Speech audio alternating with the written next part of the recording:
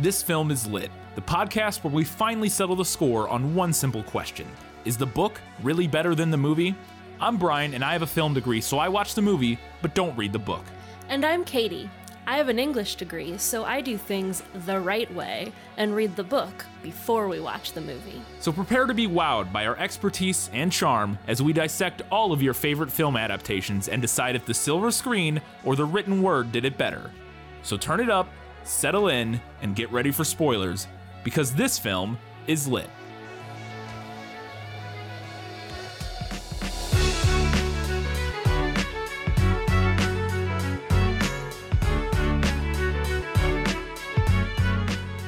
Who is that sad little person? Are we doing a before and after piece I don't know about? It's The Devil Wears Prada, and this film is lit.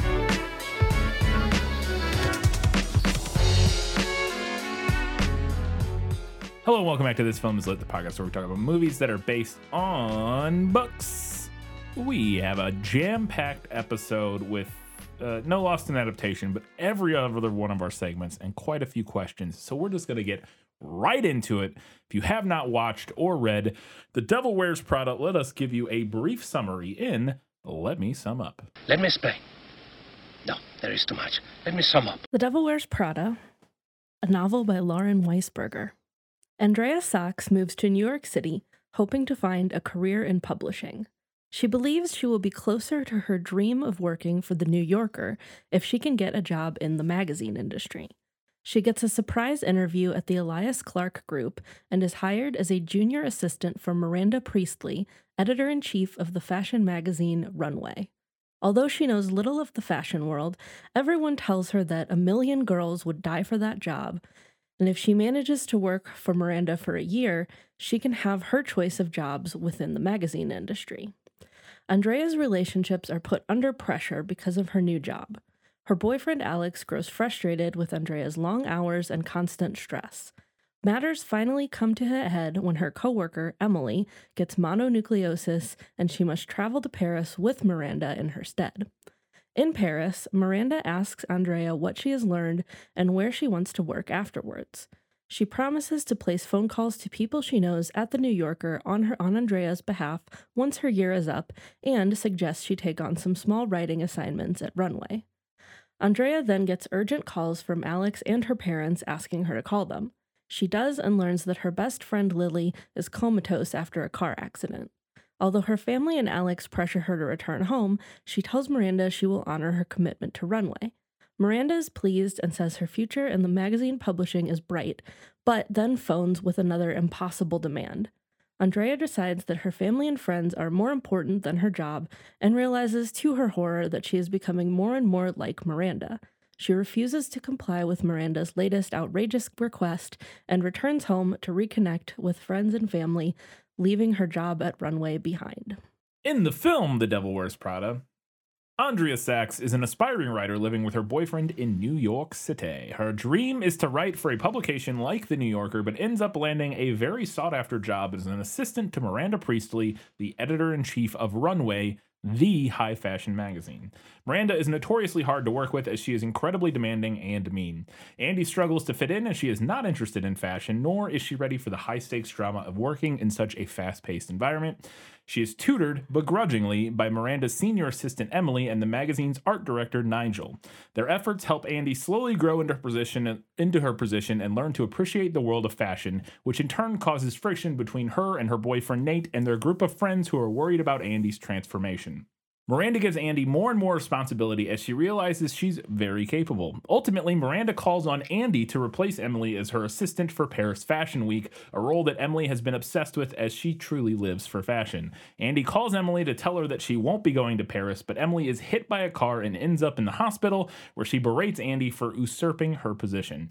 Later that night, Andy and Nate break up, both for good and bad reasons, which we'll touch on later. Andy goes to Paris, learns that Miranda's current husband is divorcing her, sleeps with a cynical writer from The New Yorker, finds out that Nigel is leaving Runway to co-run a fashion company, and then subsequently finds out that Miranda is being replaced at Runway by a younger, cheaper editor. Andy tells Miranda of the plans to oust her, but Miranda already knew and publicly sacrifices Nigel's career aspirations by announcing that her replacement will be taking the role that Nigel was promised at the new fashion company.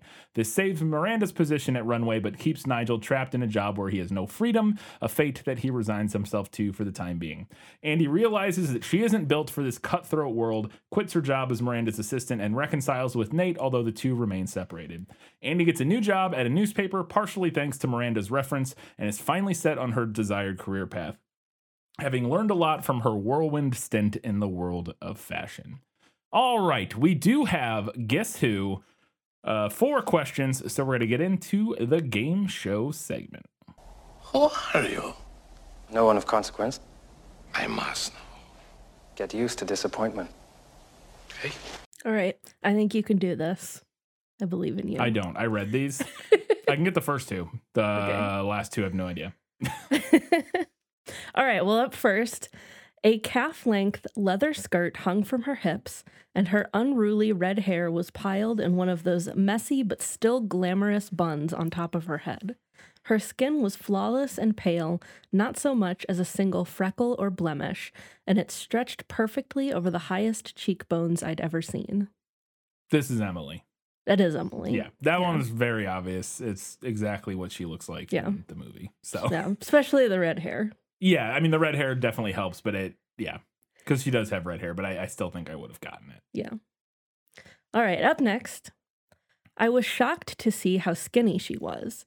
The hand she held out was small-boned, feminine, soft. She had to turn her head upward to look me in the eye. Her expertly dyed blonde hair was pulled back in a chic knot, deliberately loose enough to look casual, but still supremely neat. And while she did not smile, she did not appear particularly intimidating. This would be Miranda Priestley. Yes, that is Miranda Priestley. Yeah. Definitely a different look than she is in the film, but it's still pretty obvious that's for sure. And a little bit closer to Anna Wintour, I think. Yeah, I go definitely her being shorter. Yes. Because Meryl Streep is as tall. I don't know how tall Meryl Streep is, but she's at least as tall as Anne Hathaway, or at least they appear to be in this movie. Whereas this has her looking up at Anne Hathaway, definitely leaning more towards the. Mm-hmm. Yeah. All right, next one. I turned just in time to see the man, who was at least 7 feet tall, with tanned skin and black hair, pointing directly at me. He had 250 pounds stretched over his incredibly tall frame and was so muscular, so positively ripped, that it looked as though he might just explode out of his denim catsuit. Yeah, see, there's nobody in the movie that fits this. I have literally no idea. I have no idea. And I've read the next one, and I don't, I still don't know. Okay. It's literally nobody fits this description in the movie, even remotely. And there's not even like a thing that, you know what I mean? There's like one little thing that I'm like, oh, that I can see. I don't even know who this could be. Okay, are you ready for this? Yeah. This is Stanley Tucci's character. Great. Okay.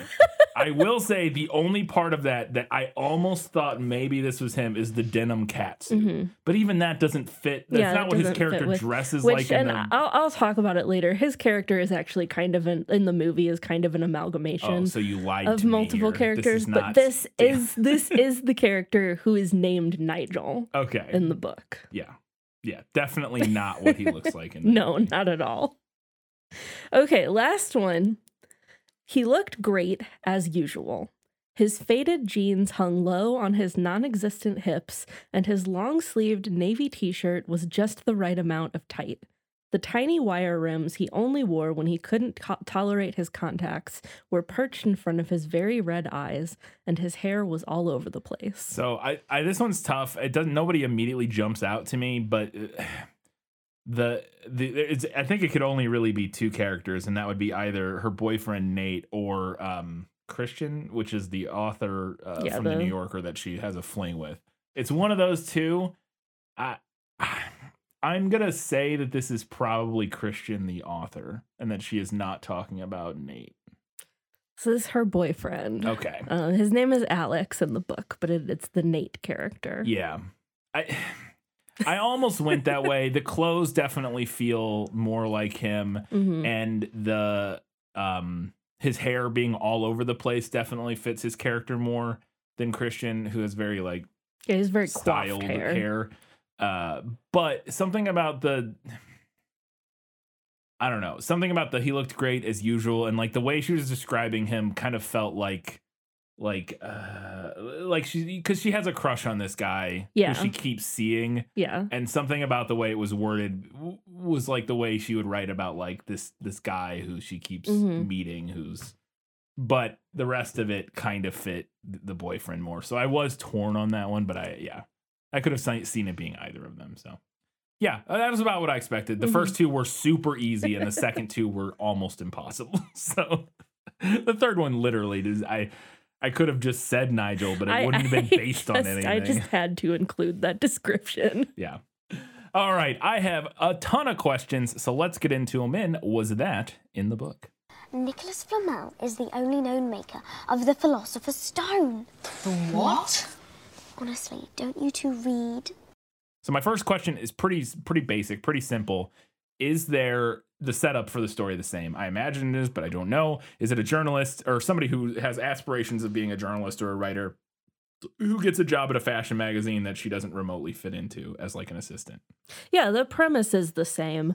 I think the only tiny detail is that in the book, she wants more to be like an essayist than a journalist, but that's kind of a small detail. Other than that, it's exactly the same premise. And in the movie, I think it's left vague enough that she could, because she talks about wanting to work at the New Yorker. Right. Yeah, she does. So, but she ends up at the end getting a job at a newspaper. So like, I could see it being either way.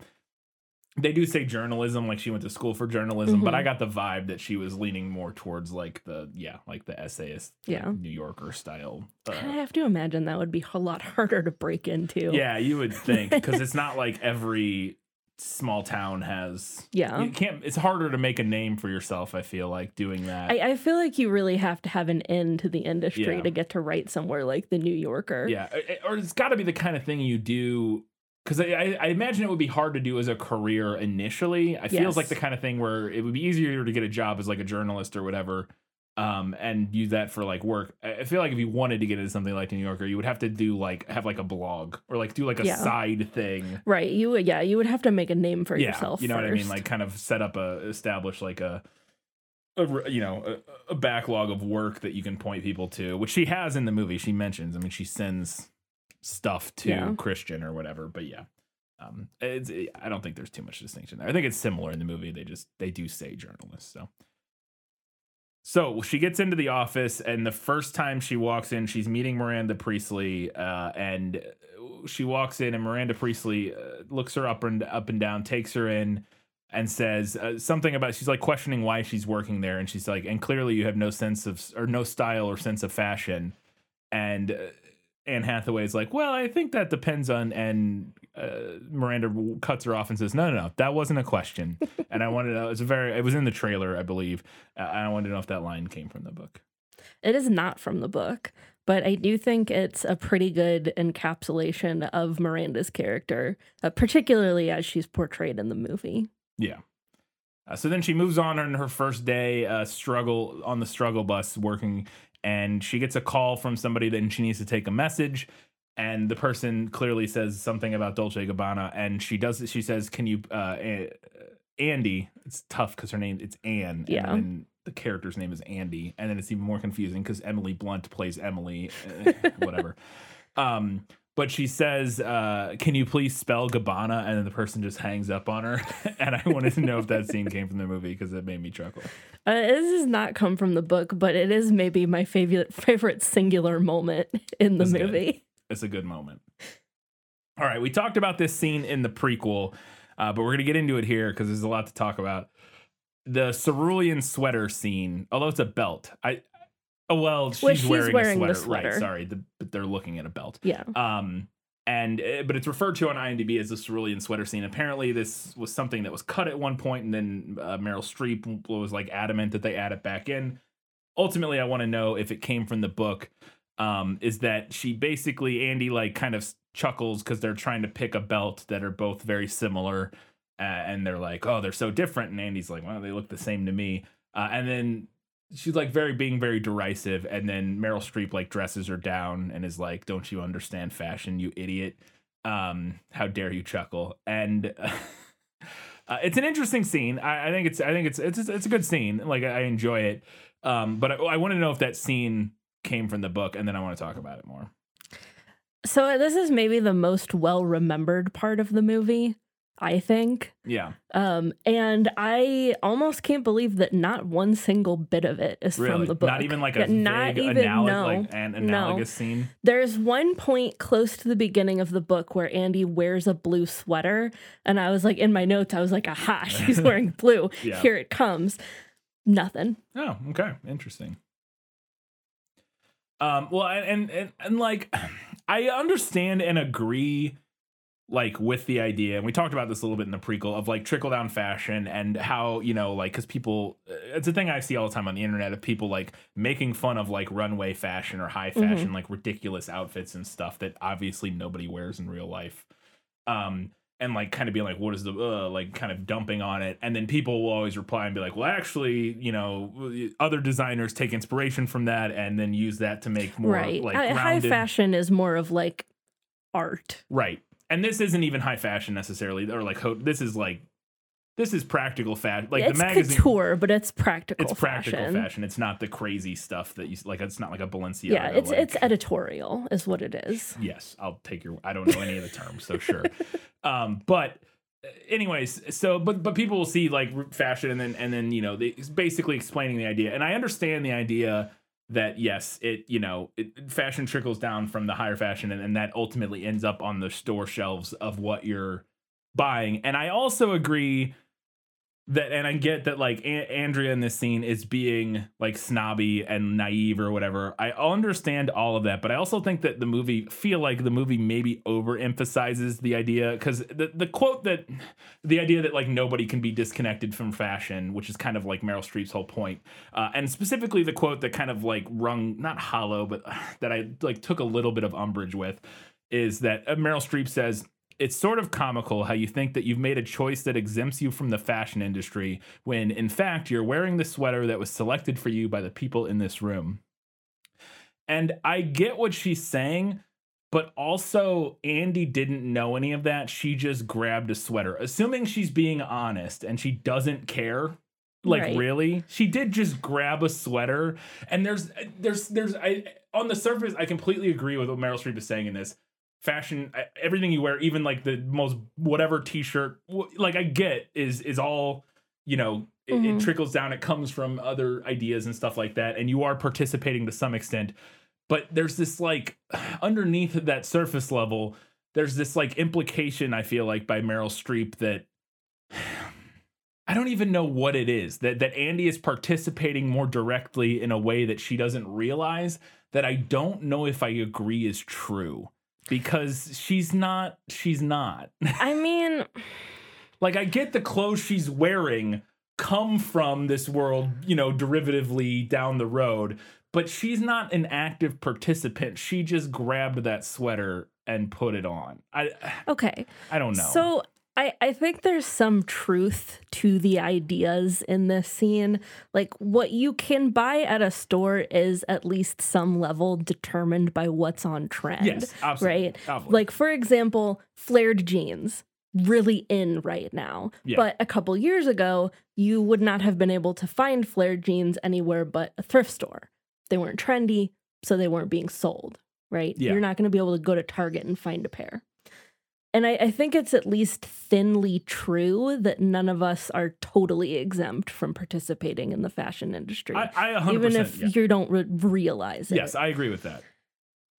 However, I mean, I do think it's an oversimplification, this idea of like this trickle-down effect.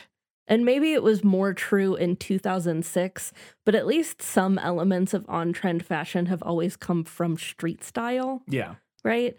And that's even more true now that social media is what it is. Yeah. Like, I wouldn't say I'm into fashion. I'm into like style and like the idea of style and yes, stuff I have a style. I have stuff that I like, and I like engaging with other people who have similar styles that I do. Right, and those pieces, a lot of those do come from still this same pipeline of like, I understand. But I also think it's fair within the context of this story to say that Miranda probably thinks she's much more important in this whole thing than maybe she actually is. Yeah, yeah. And I think there's just this other element to it. And I don't even know how to express it of like, I don't know. I'm having a hard, it's a hard thing for me to even put words to. I think it's just that I don't know if it's incorrect that there are people who look at those two like I guess Miranda's point where she's like, oh, you know, the sweater you wore is because we chose it or whatever.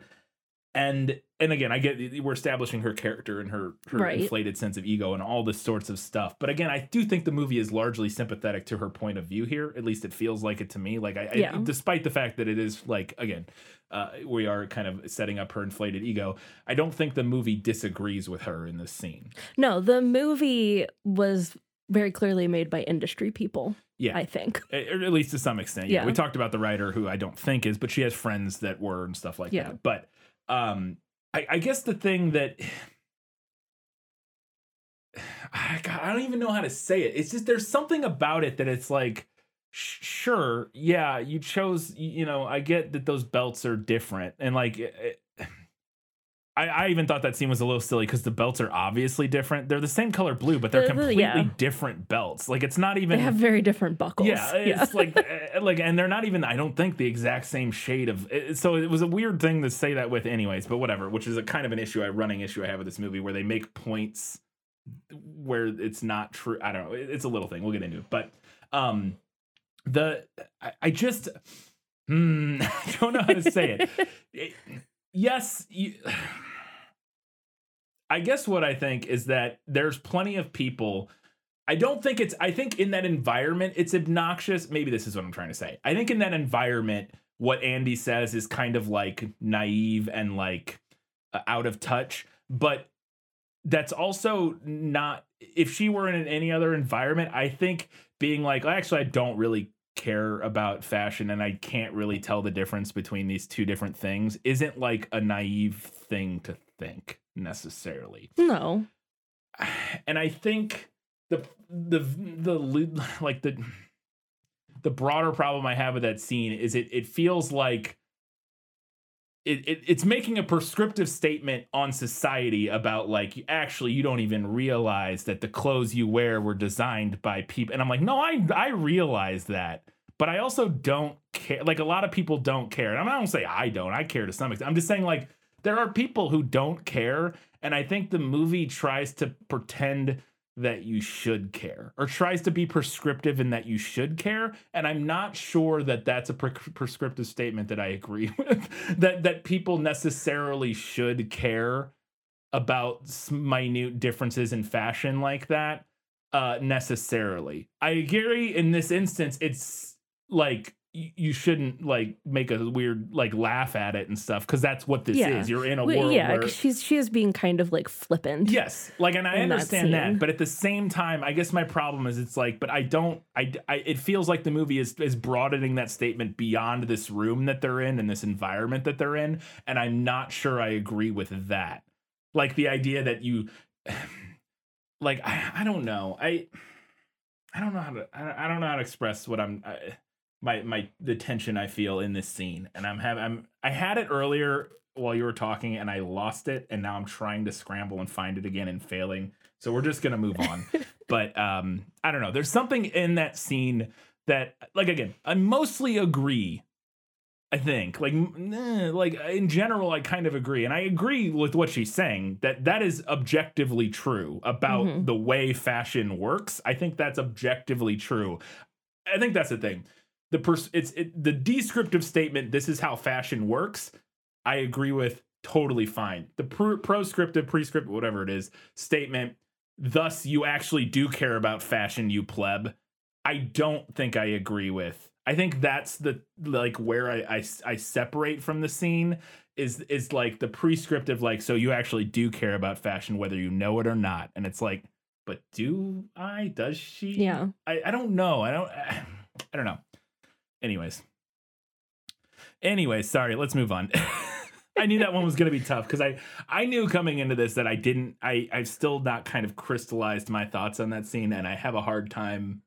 Anyways, moving on. So then we move forward, and Miranda is down in Florida for something, and she needs to get back to New York for her children's recital in the morning, but there is a hurricane in Florida, so she calls Andy and is like, I need you to get me a flight. My flight got canceled. I need you to find me a flight to New York tonight so that I can get back for the recital. And I wanted to know if that scene was from the movie because I hate that scene. It's not in the book. I don't hate that scene. It's very funny, but yeah. There's a brief scene where Andy and Emily are trying to like charter a private jet for her, but they can't find one. But I think it was because it was too late at night and not because of a hurricane. Yeah.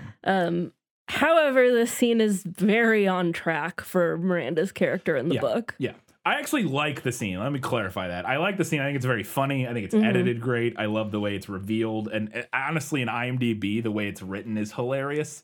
I cracked up reading the IMDb quote of that scene because it was literally it has like not stage direction, but like descriptions of what's happening, and the way it is written is so funny. I don't know who did this or if this is like directly from the script or something like that, but the if somebody on IMDb just added this on their own, they're a comic genius. And if it didn't come from the book, and it's written like character name and then what they say. Andy Sachs on phone. Hello, Miranda. Miranda Priestley on the phone from Miami. My flight has been canceled. It's some absurd weather problem. Parenthetical, a hurricane. Miranda Priestley, I need to get home tonight. And then it goes on, but just a hurricane, like in the, when she said it's some weather thing, and then it's like a line break, and then it just says a hurricane, and then another line break, and I don't know. I thought that was very funny. But anyways, I don't like the fallout of this scene, which we'll get to in a second. Which kind of stems into this next question I had. And I wanted to know, the next day she gets reamed out by Miranda for not getting the flight for her. She tries and calls a bunch of airlines, but can't get anything to go. And then Miranda the next day is very mad at her and yelling at her and stuff. And she kind of is Andy gets very upset and goes to talk to Nigel, Stanley Tucci's character. And he gives her this speech. And I want to know if any of this speech came from the book because I want to talk about it. No, none of that scene is from the book. Okay. So it's so many scenes in this movie are like a mixed bag for me. And this is another one where I think this probably hit better in 2006. Oh, definitely. There's this line where at one point where she's like, well, I'm trying my best or whatever. And he says, you're not trying, you're whining. And I think a major thing, the cultural consciousness on work and work environments and work-life balance and all this stuff has changed a lot since 2006. As it goes, I'm actually way more sympathetic to the idea of like you have to sacrifice for your art, your passion, whatever, than I think a lot of people on the left are. Like I don't know if I'm not fully bought in, but I'm more sympathetic to that idea than I think some people, with similar political persuasions as me might be. That being said, I think the scene, I don't know how well it works. In particular, I like the speech. I like Stanley Tucci's performance. I like all of that. I think part of it that fails for me goes back to the previous scene, which is that the thing she failed at and that she got reamed out about and is upset about is a thing she literally could not have succeeded at. Yeah. Like literally impossible for her to have succeeded at. And I know that's kind of the point, but it makes the scene less interesting to me. Yeah, there's a little bit of a disconnect, and I agree. I think the movie stumbles here. Because you're right, the thing that she's failed at in this instance was not achievable in the first place. Yes, nobody's flying through a hurricane. Yeah, she didn't fail because she wasn't trying hard enough. And I think the movie wants this scene to be commentary on like overall, like her overall performance up to this point. But because these two instances are butted directly together, it ends up feeling like, well, okay, but like no amount of trying could have resolved this. Yeah.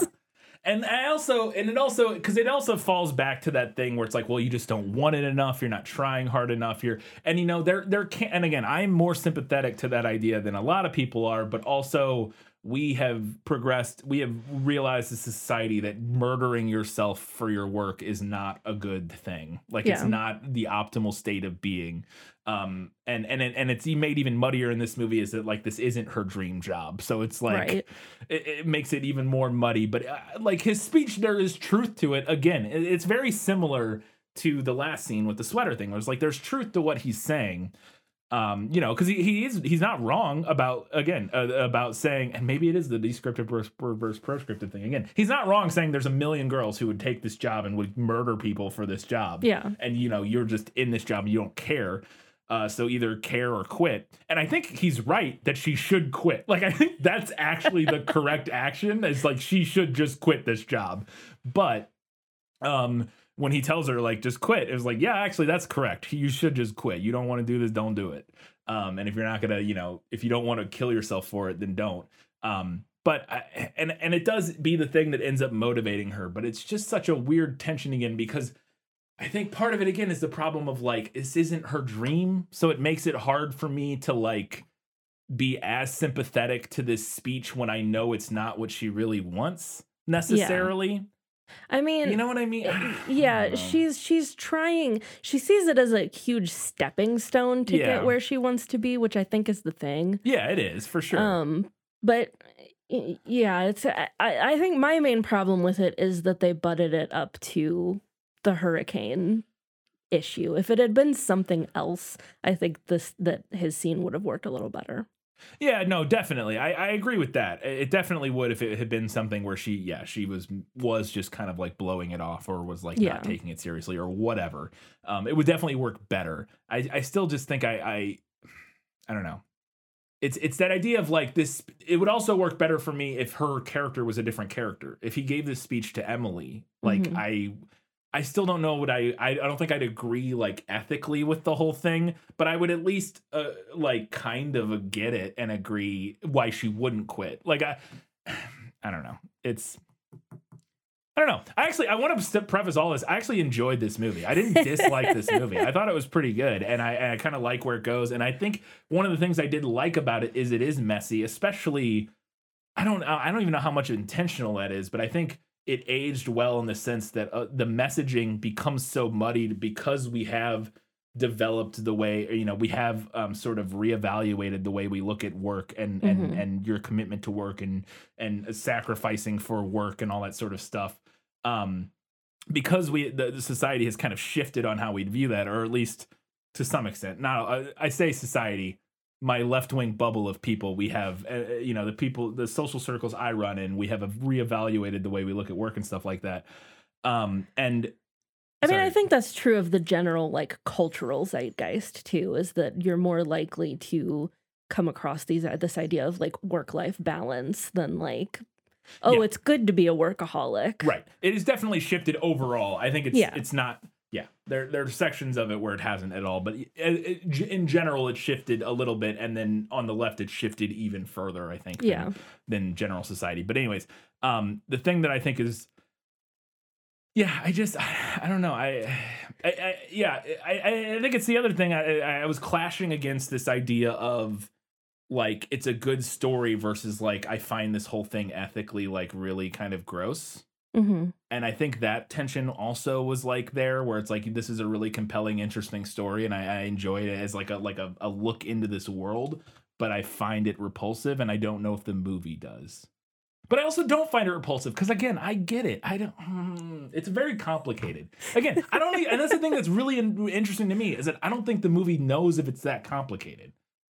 Yeah, I don't know. And that's why I actually liked the movie a lot, is that to me it felt like the movie knew it was complicated, but I'm not sure. Like, I think it does. I think that's where we end up. Yes, so. I think the movie knows that it's complicated, and I'm able to compare it to the book, and I will say that I think the movie is overall far more sympathetic to the industry than the book is. Oh yeah, interesting. And I think that is because the movie was made by industry people, not necessarily fashion industry people, but still industry people, Yeah. you know, whereas the book was written by somebody who did the job that Andy was doing and hated it. Right.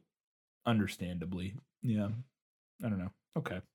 I mean, well, it's going to keep coming back to this, so I don't want to hit on it too much. I do want to say, while we're kind of still on this, that I like Stanley Tucci's character a lot in the movie. Me too, yeah. And like I mentioned earlier, he's actually an amalgamation kind of 3 different characters from the book. So there is a character named Nigel that I mentioned earlier, who I believe was a fashion editor. We don't interact with him much in the book, which is fine, because every time we interact with him, he talks in all caps, and I hate it. I hated it. And then there's Jeffy, who runs the couture closet at Runway. Which we see Nigel do. And then there's James, who is, I think, a beauty editor, who is Andy's friend at work. And he's like a stereotypical, like, early aughts catty gay guy. Yeah. But I think it was a good call to kind of coalesce that and have it become a character that's basically like an older mentor figure to her. Yeah, I agree. No, I like his character a lot. And again, I think he's I think all the characters are really like grounded and interesting and realistic. And I don't think the movie, again, it's a conflict with, I really like the story of the movie versus not sure if I agree with, well, ultimately I do, because I do where the movie ends up. But some of the early, like, seeming messaging of the film is something that kind of, like, I deeply disagree with, while also it's complicated because I also have mixed feelings on this whole the whole work. That, like, I said it earlier, but I have very mixed feelings on that. I am more sympathetic to the, like, bust your ass for your art kind of thing than some people are. But I don't know. I do. I really like the characters and I like the story and I think it's really interesting. I don't know. I had a hard time. Having a hard time parsing the ethical questions raised. Yeah. I think that's the thing. And yeah, because and I think part of it, like I said, is that I'm not even necessarily like fully one side or the other on it. And I think that makes it even tougher for me to like kind of parse how I feel about it, is that I can see, like I said, in every scene so far is like I agree a little bit with, Stanley Tucci's character in this scene to some extent, but also I think that the idea that I guess the thing that it boils down to is the idea that in order to produce anything of value, you have to like literally like destroy yourself is what I don't agree with. And I think the movie kind of says that still at the end a little bit, not entirely, obviously, but at least to some extent, I think it still says, in order to really achieve great things, you have to like ruin your life, basically, to achieve truly great things. You can do fine stuff without ruining your life, but if you want to like achieve anything great, you have to ruin your life. And maybe that's true. I don't know. And that's the thing where I think that's the tension, is I hit against that and I go, well, maybe it's not. Maybe that is true. I don't know. I've never achieved anything truly great. I've only done okay stuff. So maybe that is true. I don't know. But I don't know. This movie just gave me an existential crisis. Maybe that's what's going on. That was not the movie you were expecting to get an existential crisis from, I'm sure. So then we kind of get to see some of the tension between her friends and herself, because her new job is like taking up all of her time. She meets up with her friends later that night. They're like hanging out at a bar or whatever, and she brings them all these gifts and stuff. But then her phones start ringing because Miranda's calling her, and they swipe her phone and they're like teasing her and like tossing it around. And she's like, I need my phone. And I wanted to know if any of that scene came from the book, because I want to talk about that scene. The scene is not from the book. I have always hated this scene. Yeah. Her friends are also like young and trying to make it in the professional world. I don't know. I just feel like they should have had maybe a slightly better grasp on what she was dealing with and been a little more sympathetic than they are. I agree, but also I don't. And that, you know what? I'm realizing this I totally get that this was written by the person who wrote Crazy Ex-Girlfriend, because that's another thing in that show that it happens all the time, is I can always see every character's perspective. Like, nobody is like wrong and nobody is right. It's all usually, for the most part. Well, yeah, and I do think that is something that kind of makes this film hard to parse, is that it's kind of like an everyone sucks here. Kind of. Yeah, kind of. Because, like, you know, when she's dealing, like, this issue that she's having with her friends or, like, the tension with her boyfriend, I'm kind of like, y'all suck right now. Yes. I think the way they handle that moment in that scene is they're being jerks. Like I said, they are being jerks in that scene, but they're also not wrong. Like, in general, I would be like, if one of my best friends all of a sudden was working for this nightmare person and she was stressed out all the time and working 20-hour days, I'd be like, you should quit that job. That sucks. Yeah. What are you doing? Like, and I would be, you know what I mean? And so I feel like that's where they're coming from. And yes, in this scene, obviously they're being like really immature about it and like teasing her in a way that I would find very obnoxious were I in her position. So I understand why she's frustrated, but I also understand why they're frustrated in a way that is like, yeah, again, it's good writing. It is well crafted in the sense that you can kind of see everybody's perspective, which I do think makes it harder to kind of like get a very clean, like, oh, this is what the movie's saying thing, which is good. It's not that's a good thing. It's very interesting. Yeah. But yeah, overall, I think, I don't know. And I think part of that is made even more, it's made it a little more difficult because I was so often questioning whether or not the movie intended that disparity in like who I agreed with.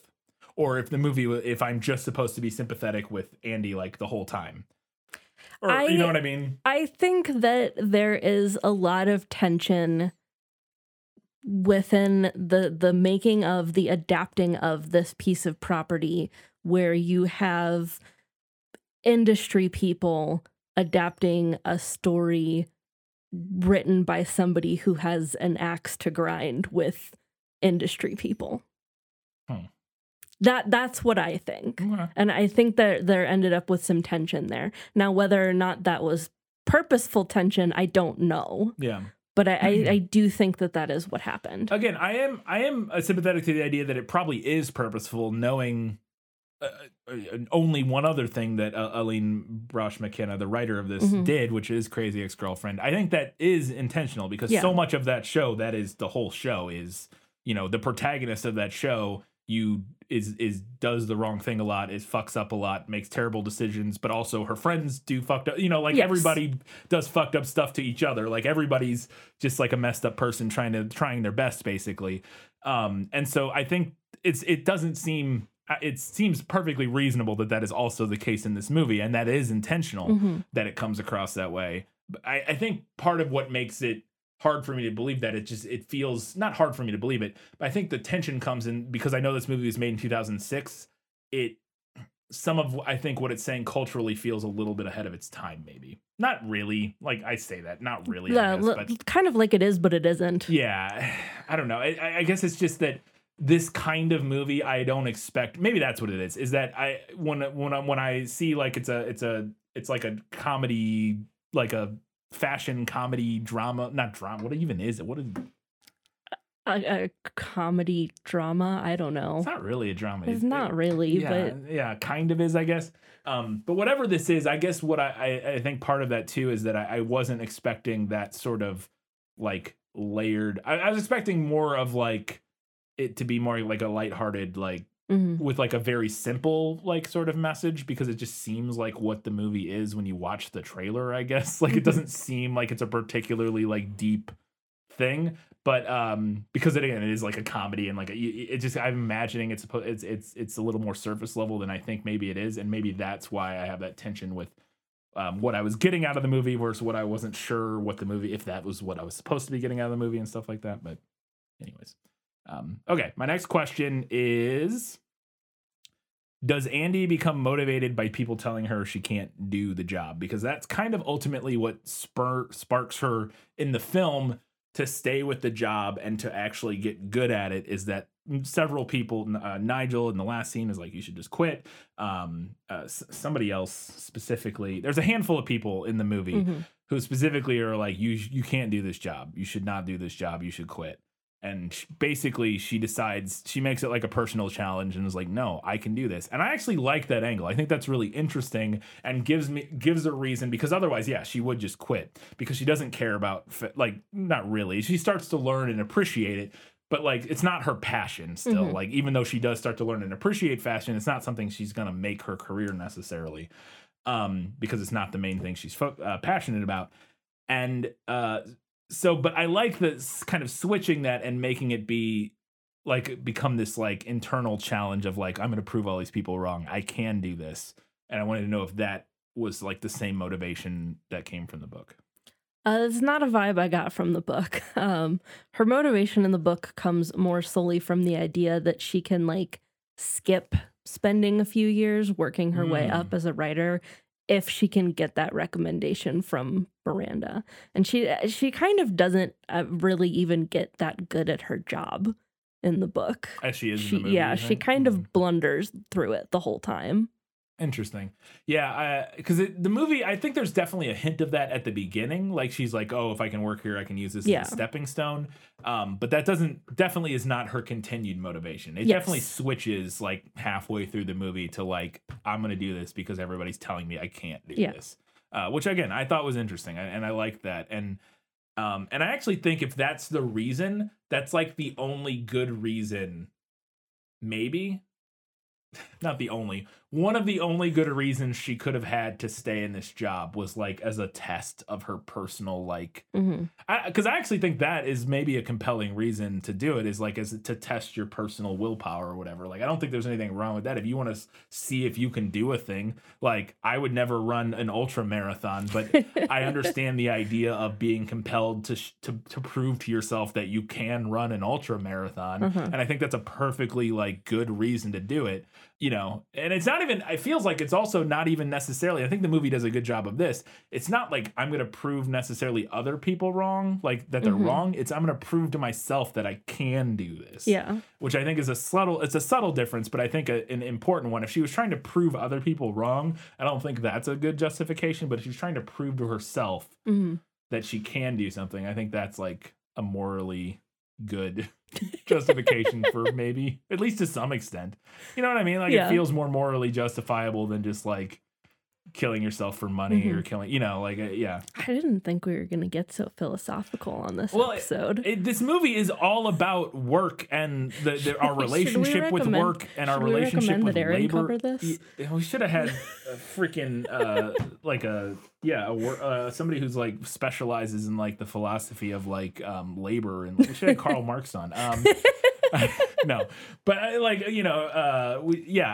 do, because it is, the movie really is a layered analysis of like, again, of work, of labor, of what it means, like how much work is worth it, like what is worth it to sacrifice for your job, what is, how much should you sacrifice for your dreams versus your relationships? Like it is, it analyzes all this stuff in it. And I think the thing that's really interesting about the film is it doesn't really give you an answer necessarily, which I think is compelling. Like it doesn't say one way or the other necessarily. It's like, well, here's one way people do it. Here's another way to do it. I don't know. Figure it out. Well, no, I mean, yeah, you're right. Because obviously there was a line for Andy. Yeah. Right. But not so for Miranda. Yeah. And the movie doesn't really judge her for that. Yeah. It does a little bit, but not really, which we talked about in the prequel. The director said, that he was a lot more sympathetic to Miranda's character than he thought maybe the book was. And other, I would say definitely. Yeah. And I do think the movie kind of ultimately lands on an admiration of Miranda's character, despite the fact that that she is a terrible person. Like the movie doesn't sugarcoat that she's a terrible, or doesn't pretend she's not a terrible person. No. But it also, or at least in regards to work, like she's probably a great mother. We don't know. We don't really see her relationship with her kids. I think it's implied by the movie that she's like a good mom, even though we don't ever see that on screen. But it definitely, the movie does not pretend that she's not an awful boss. Yeah. But it does say, well, it does kind of fall on the thing again, which is where I think I have the major issue with it, is it goes, well, but maybe that's what you need is an awful boss. And I'm like, I don't know. Like for this kind of, well, anyways, we'll get more into that later. So then Miranda, there's this whole debacle where Andy makes a mistake where she's bringing her like the book, the layout book or whatever that Miranda makes notes in every night.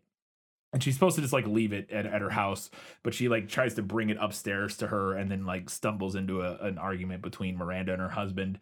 And the next day, Miranda is punishing her for this by giving her essentially an impossible task. She wants the new Harry Potter book. And Andy's like, oh, I'll run down to Barnes & Noble. And she goes, no, the new one that's not out yet. Give me the unpublished manuscript. And obviously this would never be possible, but Andy is able to swing it because she's friends with the Christian, the guy, and he knows the publisher. She uses her connections. Uses her connections. None of it makes it whatever. It doesn't really matter though. But I want to know if that all came from the book. This actually does come from the book, although I prefer the movie's version of it.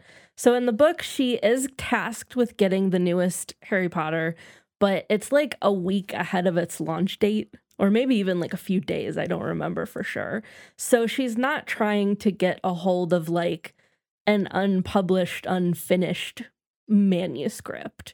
She's just trying to get someone at like Scholastic to sell the book to her early, basically. Still a difficult task considering how tightly locked down Harry Potter was back in the day, but not nearly as difficult as a literal proof of the manuscript. Yeah. And I appreciate that the movie made that into something that's more obviously a huge challenge, because I don't know if everyone viewing the movie would necessarily understand that it would be a challenge to even get the book a couple days early. I think people would, because this is 2006. Harry Potter peak of its popularity. But yeah, no, it is fair. It makes it ups the stakes. Yes, it ups the stakes. I think it makes it a little more interesting. Yeah. But yeah, it was just literally impossible. But she pulls it off and that person got launched into the sun. Whoever let that guy have that manuscript, absolutely obliterated. So I wanted to know. Let's talk about the boyfriend a little bit here. I wanted to know if he has the same feelings. If his whole thing about her job is like his feelings on her new job are the same in the movie and the book. Like, does he? Not like it, I guess. Okay, so her boyfriend is Alex in the book, and we actually interact with him like a little bit less because they don't live together. But he does basically feel the same way about it. And I have a million more notes about him on your next question. We have a million more notes about that in just a second, so we'll get to that. But in general, he has a very similar kind of vibe about the whole thing. Yes. Okay. I just want to know if this line was in the movie or in the book, because again, this ties into the whole kind of messy message of the film and what it thinks about like ruining your life for your job or your career. And they're on a photo shoot, and Nigel has a line where they're talking about like she's doing pretty well and blah blah blah. And he says, "Wait until your whole life goes up in smoke. That means it's time for a promotion." Basically describing that he's pretty much ruined his entire life, like personal life, in order to achieve this career aspirations that he has. And I want to know if that line came from the book. That line does not come from the book. Okay. Because at this point, I was still really interested to see how this resolved and what the message was going to be, which we'll get to obviously shortly. But another line I wanted to know if it was in the book, because it's kind of another thing in the movie that is played in interesting tension of like, what does the movie think about this? Yeah. And that is Emily's character, all the characters, but specifically Emily's character, Emily Blunt's character, Emily, who is the other assistant that essentially hired Anne as like her assistant, or the second assistant to Miranda, is obsessed with being thin.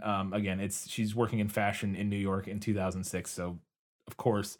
But I wanted to know if the specific line, they're going to like an event dinner or whatever together, and Emily says like she's almost down to her goal weight, and she says, "I'm just one stomach flu away from my goal weight." And I wanted to know if that came from the book. It's not from the book.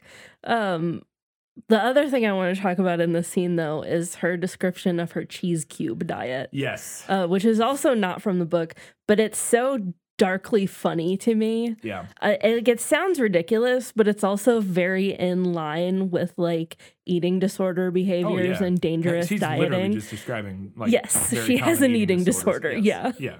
Absolutely.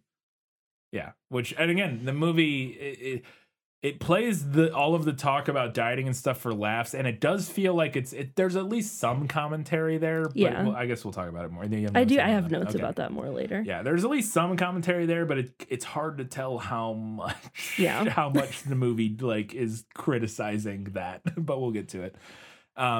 So they were going to this big gala that basically Andy got roped into last minute, like a benefit dinner. And because of that, she has to miss her boyfriend's birthday party. Like her and her friends, they were all going out to celebrate his birthday. And she misses it because she has to go to this event. And obviously he's not psyched about that. I don't want to know if that was like an inflection point in their relationship that came from the book. So she doesn't miss his birthday in the book, but she does miss a fancy date night and a weekend trip that he had planned. Weekend trip is honestly even, I would argue, maybe a bigger thing. That's worse, I think. Than just missing. I mean, the birthday's whatever, but he's not like turning 18. Right. Like that's, I mean, and I think that's kind of the way that a lot of people feel about this scene. It's like, yeah, that sucks, but also you're like, you're an adult. I will say, I get that, and like but to me, it's also a little bit of of accumulation of events that have led up to this point where he's watching her like completely, work herself to the bone and just not be around anymore, and it kind of is capped off by this event where she also misses his birthday again. I think if it was just like this one birthday she missed, you would think that it wouldn't be that big a deal, but. So then we're getting ready to go to, it's coming up on Paris Fashion Week, which is obviously the biggest fashion event of the year. And Emily was supposed to be going, but Emily kind of was sick at one point and kind of wasn't on her game at the benefit dinner and didn't recognize who one of the people was. And Andy stepped in and like knew who it was. And this impressed Miranda. And now Miranda has been so impressed with Andy that she wants to take her to Paris instead of Emily. And initially, Andy is like, no, I'm not. I don't want to go. You got to take Emily. This is like her dream. You got to take her. And Miranda essentially like forces her to go to Paris by threatening to blacklist her at like, she basically says, if you don't go, good luck finding another like finding a writing job anywhere in New York or whatever. And I wanted to know if that played out the same in the book, because I kind of don't like that. I think it messes with the message a little bit, but we'll get to that. I don't recall Miranda ever like straight up threatening to blacklist her. She might have, and I might have just forgotten about it in the book. But how she ends up getting to go to Paris is also different in the book. Emily gets mono. Yeah. In the book, and actually like acknowledges that she really and truly cannot go. Yeah. So Andy is like the only one who's left to do it. And I think the movie leans more into the idea that Andy's like stepping over Emily. It tries to. By agreeing to go to Paris. But I think, yes, it immediately muddles things by, one, having Miranda threaten to blacklist her. And two, then Emily immediately gets hit by a car and like wouldn't be able to go anyway. She has a broken leg. Yeah. She's in the hospital. Yeah. And then we'll get to this, but I think the way this plays out muddles the ending a little bit. I agree. Which we'll get to in just a few minutes here, but we'll talk about that in a second. But speaking of it, does Emily get hit by a taxi in the book? She does not. I do suspect that this is inspired by something in the book. So in the book, Andy's friend Lily, which she does have a friend named Lily in the movie, but she has kind of a larger role in the book. The one who's like the photographer? Yes. Or whatever? Yeah. She's also her roommate in the book. Yeah. So Lily gets into a bad car accident while Andy is in Paris, and the other car is a cab. So I feel like maybe they were taking some inspiration there. The book does take that event very seriously, while the movie kind of plays it as like a comedy beat. Yeah. But maybe inspired by. I don't know. Okay, so this next conversation was it's another scene. I'm going to try not to talk about it for too long, because this episode's already going long. But they go to the photo gallery. Their friend Lily, like you said, is having a gallery, and they go and they're having a conversation. And then Nate shows up and they get into an argument. And this conversation was so frustrating to me because initially I agreed with everything he was saying. And then he takes this weird left turn and starts like criticizing her integrity and saying that they don't have anything in common anymore.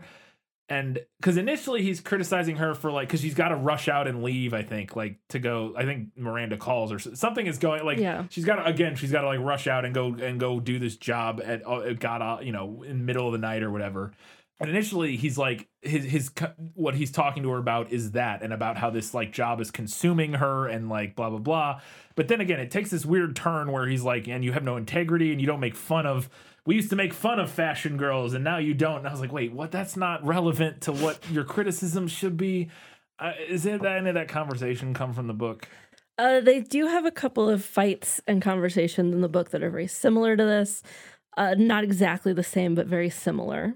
Yeah. And I'll be honest, I'm not a huge fan of her boyfriend in either the book or the movie. I don't think you're supposed to be. Well, I think it's mixed. But. I don't know. I think he's technically right about some stuff, but it bothers me that in both mediums, he's very quick to make it about her newfound interest in fashion. Yeah. Like, yeah, she is being a kind of a selfish asshole and like destroying herself for this job. But also it's not a crime to be interested in fashion. No. Liking dresses and makeup doesn't make her a bad person, guy. I agree. And he's making such a good point initially where he's like, he even makes a good point. And it gets so muddy because there's this great line he has where, he's like, and that's why this scene almost felt like it was written by two different people, because at the beginning of the conversation, he's like, he's saying something, and then she says something to him about, oh, I'm sorry, it's not like a real job like you were. There's some conversation he goes, and he has the self-awareness to go, I'm a chef. I'm reducing freaking pork glazed sauces all day. It's not like I'm in the Peace Corps. Like it's not that I think your job is like superficial, but then he immediately pivots off of that. And, he initially starts saying it's not like I think your job is superficial and dumb and mine isn't, because I make fancy food, like whatever. It's not, my job is also superficial and dumb to some extent. But then he pivots immediately away from that and is like, but fashion is dumb. It's like this weird, I'm like schizophrenic like conversation. I'm like, what? That's not the point you were just making. But no, I completely agree that, and that's why I found the conversation so frustrating, is because he is right that like she is destroying her life for this job in a way that is just, if that were you, if you got a new job and you all of a sudden were working all hours of the day and like, you were getting calls at midnight and you were just like, yeah, I would be like, well, this fucking sucks. Like, we need to have a conversation about this. You shouldn't be destroying your life for this job that you don't even really care about that much, or seemingly didn't care about that much. Yeah. Obviously she does now, at least to some extent. But I will say, I do think it is at least somewhat realistic, like their breakup and stuff, because he is like kind of making, not everybody makes perfectly logical, rational like points all the time. Like he throws in some kind of backhanded, like, insults about fashion and her like not losing her integrity, and maybe that is realistic. Like it starts a more like level, like grounded criticism of like what the job is doing to her, and then kind of as it devolves into this like more petty thing or something. Yeah, maybe. I don't know. But I don't know. I just, there's one moment in the book that actually really pissed me off. So I mentioned that her best friend gets into a car accident while she's in Paris. And it's a pretty bad accident. Like her friend is in the hospital in a coma. And Andy wants to come home. But she's immediately caught in this awful space of like knowing that she'll be fired if she leaves, and that the entire past year of misery will have been for nothing because she's only like a month away from the 1 year mark.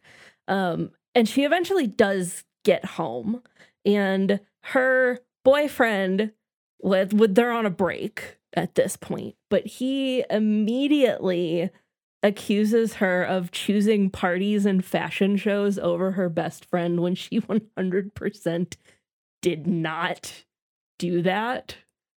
And like in the movie, Andy does come to find an interest in the world that she's been thrust into, but that's not even the case in the book. She's not having fun in Paris the way that Andy is in the movie. She's a miserable ball of anxiety the entire time. And then the supposed love of her life's response to that is to accuse her of being shallow and horror of horrors girly. Sir, please take several seats. Yeah. I don't know. And while I'm on this tear, you mentioned this later in your notes, but the movie makes the choice to have Nate be a chef. Yes. As you mentioned, he's a teacher in the book. Also a very demanding job that you tend to bring home with you a lot. Yeah. But anyway, and I have to agree with your point about him being upset that her never being around because of her demanding time-consuming job would be in the real world awfully fucking rich coming from someone working in the restaurant industry. No, absolutely. That was the thing that as when they have that falling out, and I'm like, why would they make him a chef in New all York? Things. In New York, he's a chef. Are you kidding me? A chef, famously a very chill job that has very lots of set hours and tons of free time. Yeah, you're definitely not at a restaurant 20 hours a day or whatever. Like, it is one of those things that does feel kind of funny. And because he's an aspirational chef too. He's not like he wants to he's not just like working it because that's what he does. Like he's working at fine restaurants and wants to like move up and be like a head chef or whatever one day. And there's just no way that I'm surprised they see each other at all. Like either of them. Yeah, if anything, he shouldn't even notice that she's gone most of the time. Yeah, absolutely. Because if she had a normal job, or she was working like a more normal hours, he would be gone all the time. So it is like they should have just given him like some bullshit 9 to 5 or something. It is very funny to me that he's a chef. I'm like, of all the jobs to give a guy and then have him be upset that his partner is like working too demanding of a job that has awful hours. Like, all right. Do you know what chefs do? Do you understand how chefs As I said, awfully fucking rich. Yeah. Well, I'm talking about more from the writer's perspective in this movie. Like, why would you make him a chef? That's just such a strange choice because, it just doesn't make sense, but whatever. But I think that's the thing is like he's definitely being a dick because he's demeaning her work and stuff, and it's just I don't know. And again, it's one of the things where the movie kind of does I think a good job where it's like it's in a real conversation when you're arguing with somebody. Some of the points you make are good and some of them are bad, and some of his points are good and some of them are bad. I don't know. But yeah. So we in Paris, they break up and then she goes off to Paris, and then in Paris there's a moment where she's coming back to her hotel and she goes into Miranda's suite, and Miranda's there makeupless on the couch. Clearly she's been crying, she's been upset, and Andy is kind of taken aback by this, and Miranda kind of spills her heart and says that her husband is divorcing her. This is her second husband, I believe. It's an interesting scene, and I wanted to know if it came from the book. It's another scene that I'm two minds of. It's like yes, but also have you tried not being a horrible person to everybody? Maybe that would make your life better. I don't know. Maybe your life wouldn't suck if you weren't a miserable workaholic. I don't know. Like just an idea. So that scene is not from the book. Miranda doesn't ever get divorced in the book. Yeah. She is married, but her husband seems to tolerate her just fine in the book. Yeah. But I like the movie's decision to make Miranda's character more multidimensional. Yeah. No, she is. Yeah. In the book, she's pretty much just like barking orders all the time. Yeah. We never really see like a different or a more vulnerable side to her, and I think the movie's take is more interesting. No, definitely. I agree it's more interesting for sure. It's one of those though where I don't have a ton of sympathy because it's not that I don't have any sympathy. It's just that it's like I guess I don't know. I think I would have a lot more sympathy for her character were I watching this in 2006. Mm-hmm. But again, my perspective on work and bosses and stuff has changed so much. I have no patience for the fucking hard ass who screams at everybody and has impossible demands and is an asshole. Like, I don't care if you're miserable. Like, don't be miserable and then you won't be miserable.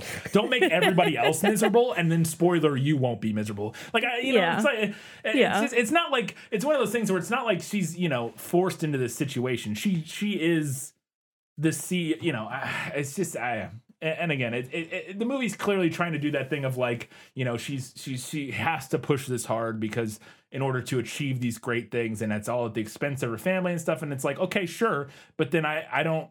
Then when that stuff crumbles, I'm not that upset for her because she clearly cares more about the work than her family. Like, like if your point is, you have to sacrifice these things. She has to sacrifice these things to be the great, editor of this incredible like worldwide magazine. Then when she's upset about it, I just have less sympathy because it's like, well, yeah, that's what happens when you give up everything for your job. You give up everything. It's like definitionally what happens. I don't know. I guess it's just like, I don't know. It's just like the movie's like, oh, you see, she's sad about the fact. It's like, well, okay, but then she could just not spend so much time at work. I think I could have some nominal sympathy for like the idea that you could get caught up in doing that kind of thing because you think that it's the only way that it can be done. And then one day you like look around and you're like, oh, fuck. Yeah. I got to where I wanted to be, but at what cost? I would agree with that, but that's not the journey we get from Miranda's character. She continues doing the same thing because that's what she wants to do. And it's like, that's fine. But then, and I like the scene, and it's not that I have no sympathy. Like, I understand, and like, I do have sympathy, and I think that would be really hard. But at the same time, there's another part of me. It's like, but that's what you chose. Like, you chose this. Like, yeah. Yeah, your life is your personal life's miserable because you are a miserable person. Like, I don't know how else to say it. Like, what? Yeah. Little line that I wanted to just talk about briefly. I mostly agree with it, but I just wanted to comment on it a little bit. And I'm realizing, reading your notes, that I think we were looking at this from different perspectives. But there's a line where Andy is talking about Miranda and says, if Miranda were a man, no one would notice how ruthless she is. It's not the exact line, but it's something along those lines. She says something about like nobody would say anything about her except like how good she is at her job. Yes. If she were a man. And I was like, there is truth to that. Obviously, she would not be judged as harshly if she were a man as she does as a woman in business, obviously. But also, I disagree because but also if she were a dude who was as much of an asshole as Miranda is in this movie, people would still hate him. Like, if it was a guy, people would still hate him. Absolutely, people would still hate Miranda if she were a man. But there would be a difference in the systemic treatment. Yes. Now, the movie tells us exactly how the tabloids treat Miranda. Yeah. And I don't think that they would treat a male version of her the same way. I think the behavior that is considered a moral failing for her, to not be soft and empathetic and nurturing, that's considered a moral failing for Miranda because she's a woman. But it would not be so if she were a man. Right. I agree with that. I was thinking more so from the perspective, I wasn't thinking about like the tabloids and the outside world necessarily. I was thinking from the perspective of the people she works with. And I mean, of course her employees would hate her. That's what I mean. That's where I was thinking because it's Andy saying it. And I guess I wasn't, and they were just talking about the tabloids and stuff. So I agree. But for whatever reason in my head, I was thinking about like the perspective of like her coworkers and the people in her circle and her family and all that sort of stuff. I was like, yeah, no, if you were the same people would still, you're just an asshole. Like, regardless of gender, you're an asshole. I do still think that if this were a male character, even from the people in her immediate circle, I think a male character would probably get more leeway still. Yeah, I won't disagree that you would get more leeway, but she is such an asshole. That it's to a level where it's like, okay, you're just like, nobody would say you aren't an asshole, like, regardless of gender. I'm sorry, you're just a nightmare person. But I appreciate that the movie at least acknowledges this aspect of the character, because the book does not acknowledge it at all. Yeah, for sure. So in Paris, does Anne Hathaway sleep with Christian Thompson, the New Yorker author? Do they have a fling, a Paris fling? They have a little bit of a romantic fling, but I don't believe she sleeps with him. If she did, it was very much a fade to black and not very noticeable. Yeah. I don't believe she does. Okay. She definitely does in the movie. Yes, absolutely. But then after this, she finds out from him that Runway, because he knows the guy who owned, like the business guy who owns the magazine, and knows that they're going to replace Miranda basically. They're replacing her with somebody who's younger and cheaper, basically. Yeah. They're like, we can get this other person who's like an editor for the European version. She's or the something. editor-in-chief for the French version of Runway, and they want her to bring her over to the American version. one, which is like the main one or whatever, and have her do it because they can pay her less, basically, and she won't be as much of a pain to work with. And I want to know if that came from the book. No, it does not. This is the third act that they added to the movie. Okay. And I like it as a third act. I think it works.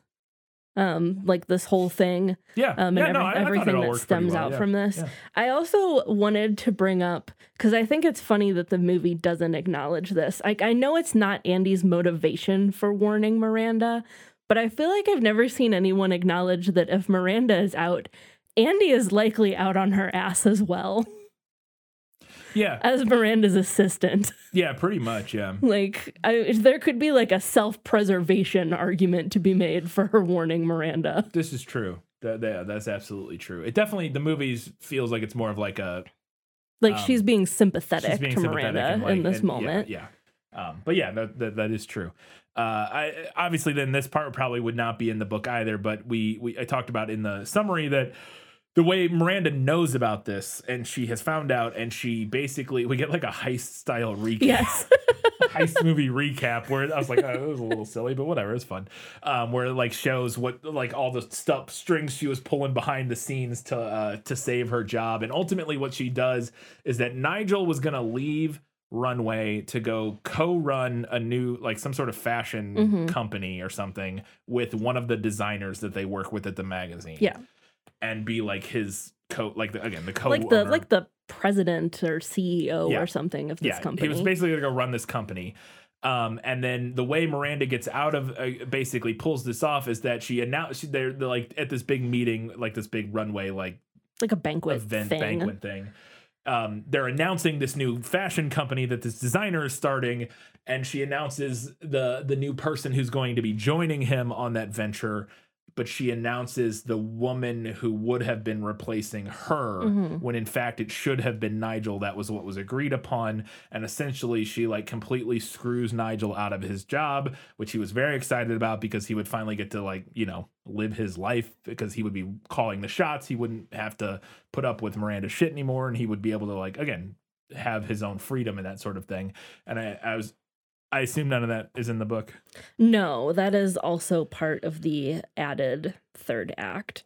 And I also think it works. Yeah, I thought that worked really well. I think it's a good demonstration of who Miranda is and how ruthless she is. And I do think it's a good catalyst for what happens next with Andy in the movie. But I also wanted to know if then, obviously I guess not, but let's just talk about it. Because then after that, Andy calls her out and is like, how could you do that to Nigel? Like, you know, he was going to take that job and you stole it from him and, you know, ruined his career dreams.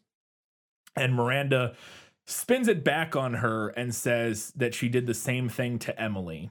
And by agreeing to come to Paris. And this like crushes Andy and makes her reevaluate everything a little bit. But it's also, and I'm not saying it wouldn't have that effect on Andy. I think it works narratively in the movie because I think Andy might feel that way. Right. But it's also complete bullshit. Yeah. Because Andy did not do that to Emily. She doesn't really do the same thing to Emily. Like, I think it's similar enough, and Andy's probably feeling guilty enough about it for that realization to work. Like, for it to work, like, to get from point A to point B. Yes. And it also doesn't surprise me that Miranda would think of it the same way. Yes. I agree. That's the thing. I think it works in the script. Like, I think it works narratively because I do. I think Miranda would think that way, or even if she didn't, she would use it that way. Yes, absolutely. And I think Andy might feel guilty that way. I think she definitely would feel guilty that way. But as an objective outside observer, it is so clearly not remotely the same that it's like laughable that it's like, you know, if somebody else were sitting in that car and be like, wait a second, pardon me, that is nothing like what you just did to him. She had no control. Emily literally could not come. Yeah. You blackmailed Andy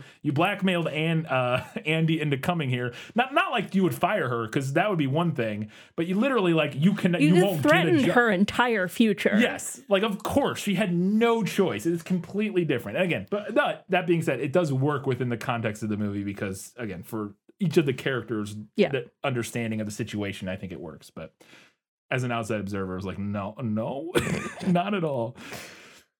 And then I believe this is my almost my last question, second to last question. Does Andy ultimately quit?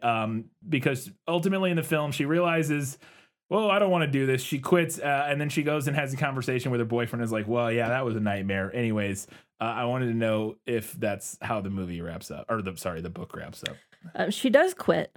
As we've discussed, the movie added a third act to the story, and now having read the book, I can understand why. Yeah. Here's what happens in the book. Andy is in Paris and gets the news that Lily's in the hospital. She agonizes over what to do, and she initially kind of panics and tells Miranda that she isn't going to leave because, like, her dad calls her while she's in the limo with Miranda, and then Miranda's like, what is that about? And Andy's, like, not prepared to kind of go head to head with Miranda in this moment. So she initially kind of panics and's like, no, of course I'm not going to leave. Of course I'm not going to leave. And Miranda commends her on that decision and tells Andy that she reminds her of herself when she was younger. Which she also does in the movie, yeah. And that disturbs Andy. Yeah. And then immediately after this, Miranda tells Andy that the twins' passports are expired because she wants the twins to come to Paris with her. But their passports are expired and that they need new ones by morning. So basically, she asks Andy to do something that usually takes several weeks overnight while she's out of the country. So having reached that her absolute breaking point, Andy tells Miranda to fuck off and then leaves. Yeah. And then there's a ton of denouement. There's like 2 chapters of denouement in the book where Andy is just like hanging out at home and submitting her writing to magazines. So the end of the book kind of feels like slowly letting the air out of the balloon. And it's definitely one of the things that makes the book feel more like someone recounting something that happened to them rather than like a cohesive piece of fiction. Yeah. She also does tell her boyfriend that he was right, but I hate him so much in both iterations that I honestly can't feel anything but blind rage about that.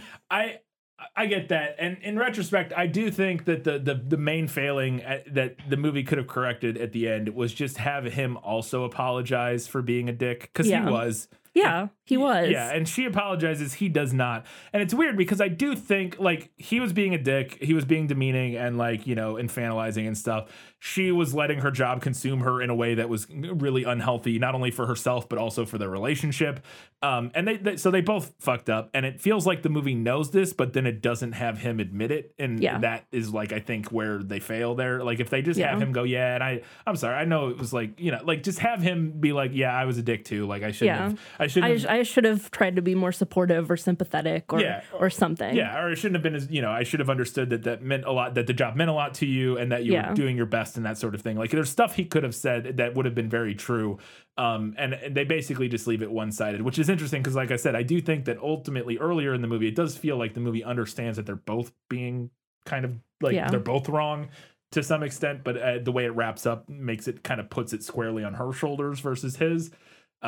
Which I agree is not ideal, but just a subtle tweak to that dialogue there at the end of having him apologize, I think would have helped a lot. So then my last question is, do Andy and Miranda have a misty-eyed reunion from across the street? Andy had just got her new job at the newspaper, and she's walking down Market Street or whatever in New York and sees Miranda getting into a car, and they see each other, and Andy waves at her, Miranda, and kind of smiles. Miranda doesn't respond, obviously, and just gets in the car and drives away. But then as she's driving away, she like kind of smiles.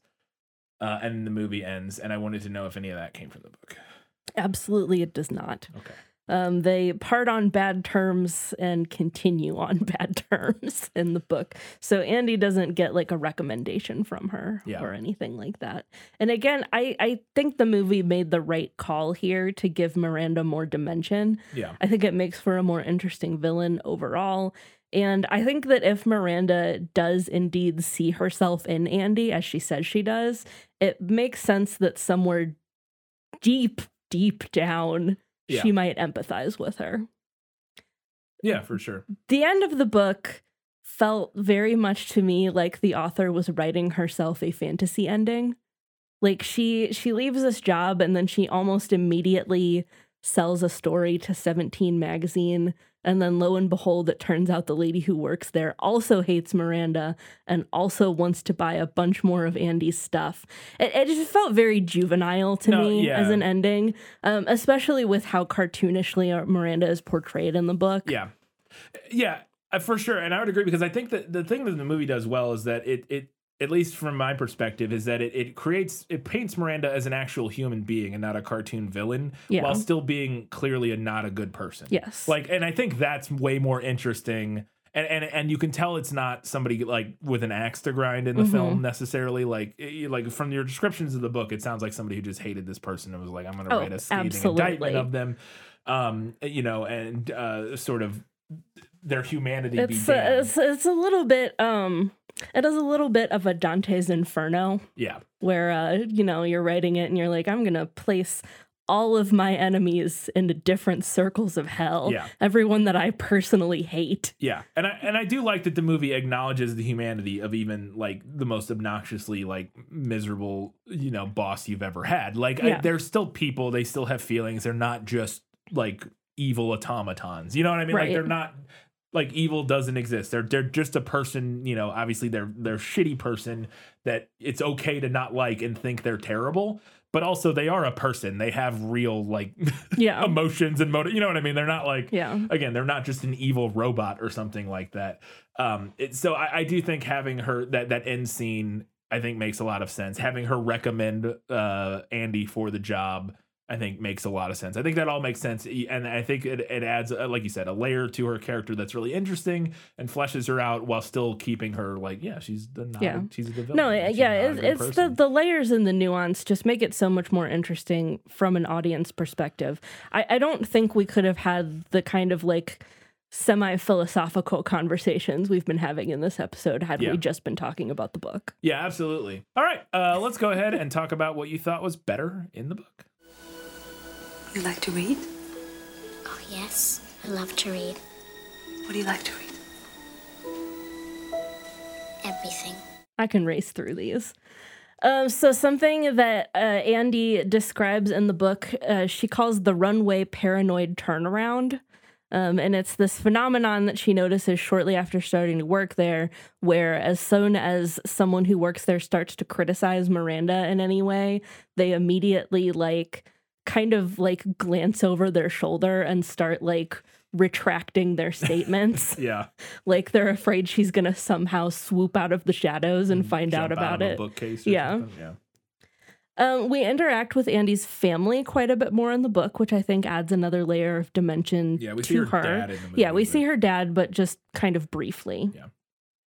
I like that the book focuses more on Andy's relationship with her best friend Lily, whereas the movie chooses to go more hard on her romantic relationship with her boyfriend, which is, it's fine. But there was this element in the book of her thinking that her and Lily's relationship could still be the same as it was when they were college roommates that I found really relatable and kind of bittersweet. Yeah.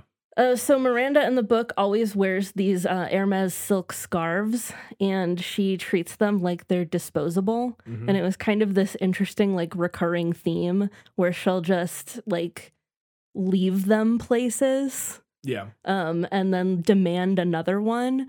And these particular white silk scarves that she wears have actually been discontinued. And she had purchased all of the remaining stock when they were discontinued. But Andy's looking at this remaining stock and she's like, oh, thank God I won't be here when these run out. Yeah. Because that's going to be a terrible day. Emily is occasionally sympathetic in the book. She clearly does like Andy at some level. But I feel like that doesn't come through as much in the movie until the very, very end, which makes it feel a little bit out of left field to me. I would slightly disagree. I thought she was a little more I don't think maybe more so in the book, but more so in the book for sure. I thought I got a vibe before the end that she did like Andy more than, I don't know, maybe it's just reading into the performance a little bit more. Yeah. But I got the vibe in the film that she did like Andy. It's without letting it come through to the surface. Not initially, obviously, but like from the middle of the movie on, I got the vibe that they're, well, yeah, like the whole conversation they have where they're like talking about their diet and stuff when they're I guess that's like fair. some of those little scenes I felt like. I think there's more of a camaraderie between them in the book. Like I said, I'm sure there is. I'm just saying I don't think it was non-existent in the movie, I guess. That's was fair. My only point. There's this particular scene in the book that I understand why the movie dropped it, because it would have been a lot to explain, but I do think it would have made for a really funny visual. So Miranda in the book throws a party for her brother-in-law, her husband's brother. And he's wealthy, but he lives like out in Texas, and he's like wealthy in Texas. So she throws this fancy engagement party at the Met and invites like this whole crowd of like Texas money people. And it's just, this very funny description of like this beautiful, elegant party at the New York Met, and Miranda is like all decked out in like beautiful, elegant, like couture Chanel or something like that. And then all of these Southerners show up in like rhinestone cowboy hats. Amazing. And like 80s prom dress looking gowns. That would have been fun for sure. There's a single specific shot in the movie that I hate. After Andy sleeps with Christian, and we go to like the bed in the morning, and there's a shot of her foot, and she's wearing a toe ring. Yeah, that was weird. Weird. I thought that was weird. What too. a weird detail to include. It's one of those details. Why would she be wearing a toe? She wasn't even wearing open toe shoes. Who would do that? Show that frame from Twitter's this episode written by the mildly disguised fetish, or this episode brought to you by the mildly disguised fetish of the director, or whatever. Yeah. There's a funny exchange in the book. Miranda at work one day asks Andy whose shoes she's wearing. And Andy, in a moment of panic, misunderstands the question and replies, "Mine." Very good. I'm surprised that wasn't. I know. I was surprised that didn't make it in either. That seems like a very obvious thing to include. Yeah. And I mentioned this in the prequel, but we do see Anna Wintour in the book, famously rumored to be the inspiration for Miranda Priestley. Yes. Anna Wintour. And I just want to say that if I were Anna Wintour, I would have appeared in the movie just for shits and grins. Absolutely. And I'm a little disappointed that Anna Wintour was not petty enough to simply appear in this movie. I'm surprised. I 100% would have, and it seems like the kind of thing she would do. But yeah. I would think so, but I guess not. Maybe they didn't invite her. Maybe they didn't want her. Maybe not. All right, let's find out what Katie thought was better in the movie. My life has taught me one lesson, Hugo, and not the one I thought it would. Happy endings only happen in the movies. The movie makes a lot of cuts that I really appreciate. There's a whole like big long thing at the beginning where we watch Andy like pass out her resumes all over town, and then she goes to Elias Clark and she has this whole conversation with an HR lady, and I appreciate that the movie just goes straight to her interview with Emily and Miranda. We just jump right in. We don't need the preamble. Yeah. The scene right at the beginning where everyone is panicking as Miranda arrives at work is basically from the book, except it's after Andy has been working there, so she's like a part of the panic. But I like that the movie moved it and had her be kind of like an audience stand-in in that moment of like, what the fuck is happening? Being like, what's going on? Yeah. But I also want to mention that there are a lot of little details in this scene that the movie nailed that are straight from the book. Mm-hmm. Like the girl changing her shoes. Nobody sharing an elevator with Miranda. Like the girl's about to get on the elevator and she's like, "Oh, sorry, Miranda, I'll take the other one." The like Emily Blunt's character spreading the magazines out on her desk. But one small thing about this that I did think was better in the book is that after all of that panic and fuss and everybody falling all over themselves, Miranda just turns right back around and leaves. I will say I think the movie just moves that to a different scene. The steak scene, kind of. It's similar. Yeah, at least although that happens in the book too. Oh, does it? I don't okay. remember if I remember to make a I note was just about it, but scrolling it through does to happen. see if you had that in Movie Nailed It, and I didn't see it, so that's why I thought. Well, that does happen in the book. Okay. She like goes out of her way to get the steak meal for her, and then Miranda comes in and is like, I have lunch plans. Or yeah, whatever. you're stupid. I have lunch plans. Okay, never mind then. I thought, yeah, okay. You used this line as our intro, but Nigel's line, are we doing a before and after piece that I don't know about? Yes. I think Oh, wait, funny. was that Nigel? I thought that was Miranda. I was trying to find a Miranda I thought it was. But never mind. Maybe it is Nigel. I think it is Nigel. I think it is Nigel. I think you're right. Dang it. Oh, well. So in the book, so Andy she does her interview with Miranda on like page 22, and then Miranda is out of the office for like her whole first month there. We don't interact with Miranda again until page 100 of the book. I know. And I appreciate the movie's decision to not do that. Seems kind of silly. I love Emily Blunt's line about a hideous skirt I convention. almost used that as the intro quote. I only didn't because I thought I was getting a Miranda quote, and then I didn't apparently. So I loved that line.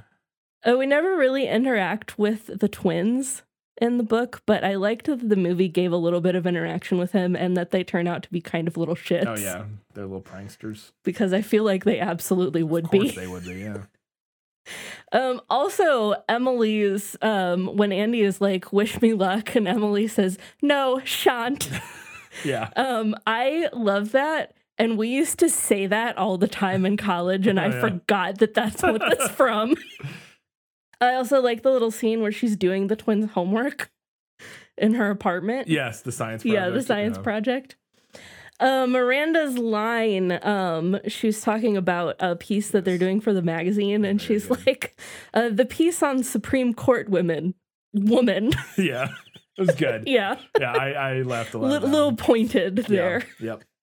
Also, one of the more iconic lines from this movie that's not in the book at all, florals for spring, groundbreaking.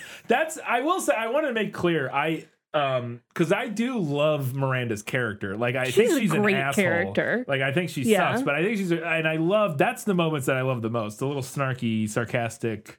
She's got great banter. Yes. Like, you can't undersell how good of how good she is at bants. I'll give her that. And now a couple random bits from the book that I didn't care for.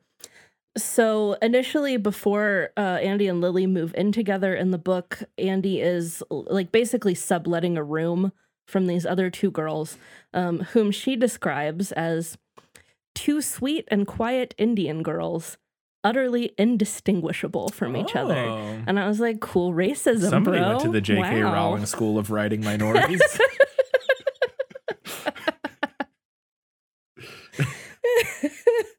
Yeah. And then, so a little detail that we find Anthony out about Goldstein, Ravenclaw, Jew. Sorry. A little detail that we find out about her friend Lily. So Lily is a grad student in the book, and she is studying Russian literature. And we find out, Andy tells us, her 8th grade teacher told her that she looked like how he'd always pictured Lolita. And that apparently kicks off Lily's lifelong love of Russian culture. And this goes basically uncommented on.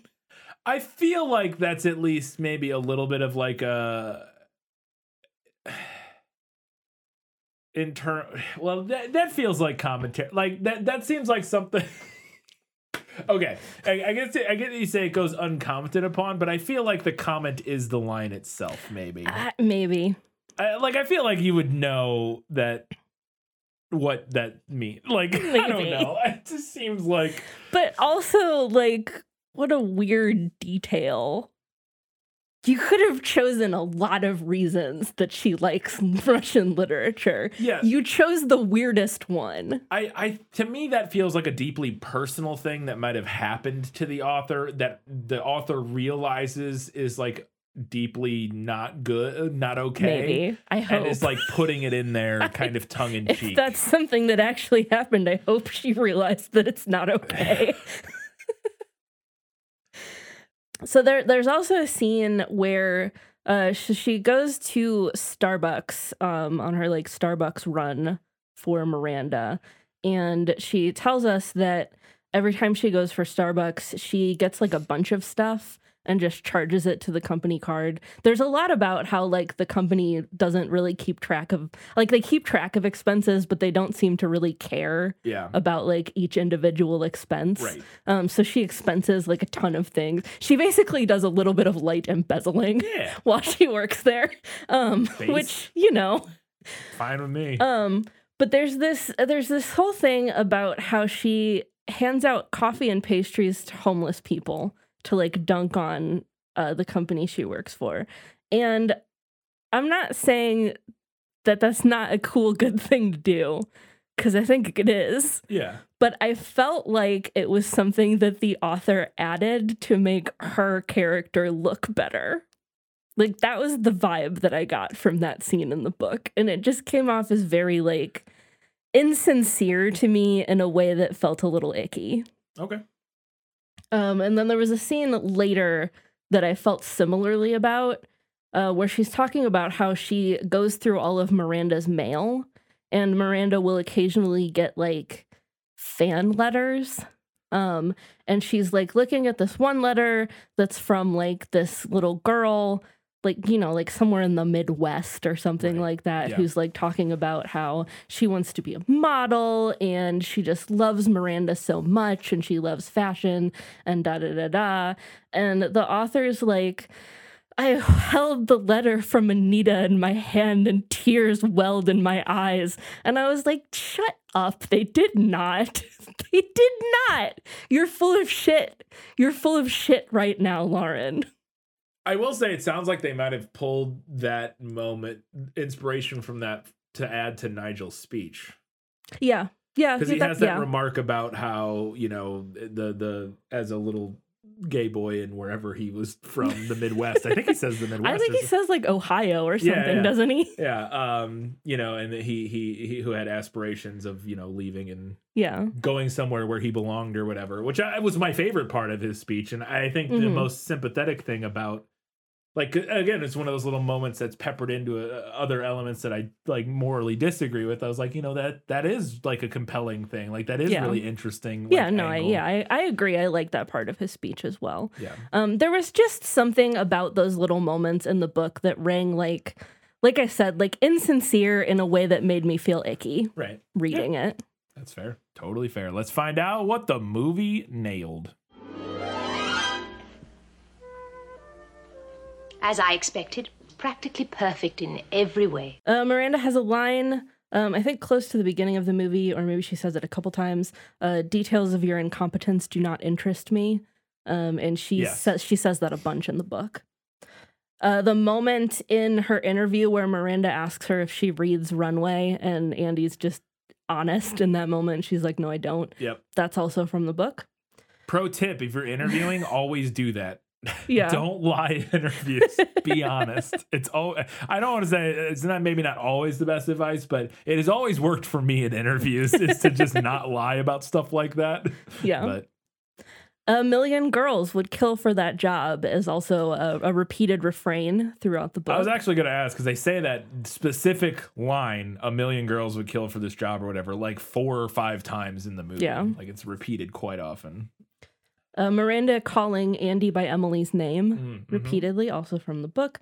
Miranda throwing her coat and bag on the desk for Andy to hang up. Yep. Andy getting judged for eating soup in the cafeteria, also from the book. It's not by Nigel. Corn chowder. But she does, in fact, get judged for eating soup. She also calls the other girls who work there the clackers. Mm-hmm.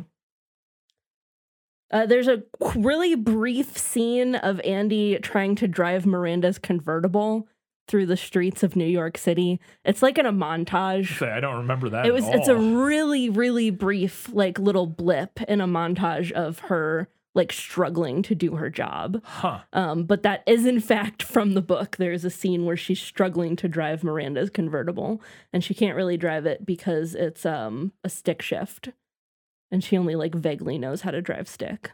And my last note here, Andy does get a runway makeover in the book. I am torn on the movie's depiction of the makeover. I generally movie makeovers I think are a bit problematic. And I acknowledge that they're often like positioned in a problematic way. Definitely very superficial kind of yes. like yeah. But I also love a good movie makeover. Sure, no, you know, you like, can acknowledge that it's not like the best message, it's not the best message, but it's still fun, yeah. And I think this one is interesting because I do think it's fairly benign. Like her appearance doesn't change that much. Yeah. The focus is more on clothes than it is on like, oh, we have to change your hair and pluck your eyebrows and your blah, blah, blah, blah, whatever, insert movie makeover thing. Like, as far as movie makeovers go, it could have been a lot worse. Oh, yeah. But the movie also implies that dressing the part, like, immediately made her good at her job, which I think is pretty silly. Yeah, she does, like, immediately switch to, like, now I can do my job. I guess you could argue that it made her more confident, but I'm not sure that comes through as strongly as the movie would like it to. I think what the movie is trying to do there, which is, it fails at a little bit, is because we see, like, a montage of her with the new clothes, and it's showing this passage. I actually really like that montage. It's really well done. Like, she keeps I love that montage. She's like walking behind stuff, and then like the outfit changes. It's cool, but we're showing the passage of time, and so I think it's meant to imply like she's just been there long enough that she's getting better at her job, but it doesn't show us her doing better. Eventually, yes, but at the beginning of that scene, like the first outfit that she's in when he initially makes her over, or correct me if I'm wrong, she goes back upstairs and then is immediately like answering the phone with cool confidence and like, oh, maybe, no, I think you're right. And there's like a marked difference in how she's doing that day, which sure, that could make you more confident, but like, I don't know. It's kind of a weird implication. Yeah, it is a little weird, yeah, for sure. All right, we got a handful of odds and ends before we get to the final verdict.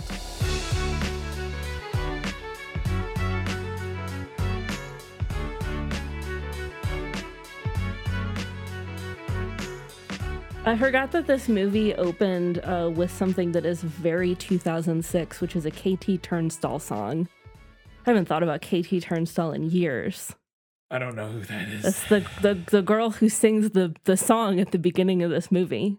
Okay. I didn't recognize the song, I don't think. Or maybe I did. She had like a couple hits like in the mid 2000s. The Black Horse and Cherry Tree song. Do you remember that one? That played everywhere. Maybe. I would have to hear it. I'll play it for you later. I'm not going to sing it. Yeah, it's fine. There's a little moment at the beginning when it's like the opening credits and she's like getting ready for her interview. Andy is, and we see these other women getting ready, and then we see. And I thought these were going to be people that like were either interviewing for the job she was. I kind of laughed when I saw your note. Like I chuckled a little bit. I thought these people were going to be relevant or something. They're not. Yeah, and they're just random people. But they're like I just thought it was really interesting because they all obviously we're striking the juxtaposition. They're all very fashionable and like you know. Creating that juxtaposition between what she does to prepare for her day and what these other women are doing. Right. But they all, like, every one of them to a T, like, takes a taxi to work. And we knew that Andy was going to work and she gets on the subway or whatever, I think. Yeah. And I was like, what? Surely that's not a thing that most people in New York do every day, right? Like, I would I could be wrong about this, but I would imagine you would have to be quite wealthy. Like, you have to be a pretty well-to-do, not that... I mean, to take a taxi every day, I think you would have to have... Yeah. Some amount of money to be able to do that. Which obviously a lot of people who live in New York are doing very well. I don't know. I thought just like how many people actually take a taxi to work in the morning in New York? It can't be that many, right? I don't know. If you're wealthy enough, you would take like a private car. Right. And if you you're were very not wealthy. that wealthy, you would walk, or you'd take the bus, or you'd take the metro. Like, I don't know, subway. Or maybe not. maybe it depends on like where you're going, or I don't know. Because it's one of those things like taxis. Like, yes, if you're going to a specific like a dinner, or like I'm sure plenty of people in New York take taxi. And I don't know, I've never been to New York. Definitely have never lived in New York. So anybody who has, maybe, but like I know that obviously there are taxis everywhere, but I just assumed most people do not take taxis to work in the morning, I guess was my assumption. I mean, again, I would think so. But I don't know. Yeah, I didn't actually know. There's another line that I wanted to talk about, and we kind of touched on this a little bit earlier, but there's a line where Andy is talking to Miranda, and she's like, look, I know I'm not perfect for this job. I know I'm not skinny. And it's Anne Hathaway saying this.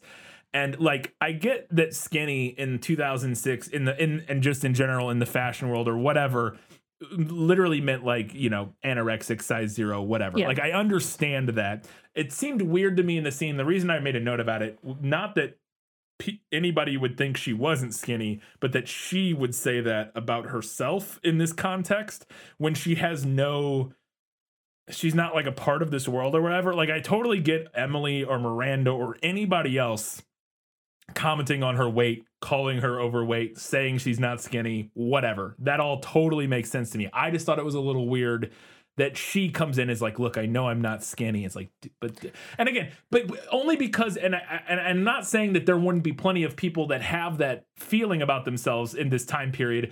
It's just, it seemed out of character for her to me. I don't know. It didn't seem like a thing she would think about and that she wouldn't consider her. Like, I don't know. It specifically felt out of character for her character to me, but whatever. I mean, I would agree. I don't know why the movie would make that choice. I don't really have like a theory on that.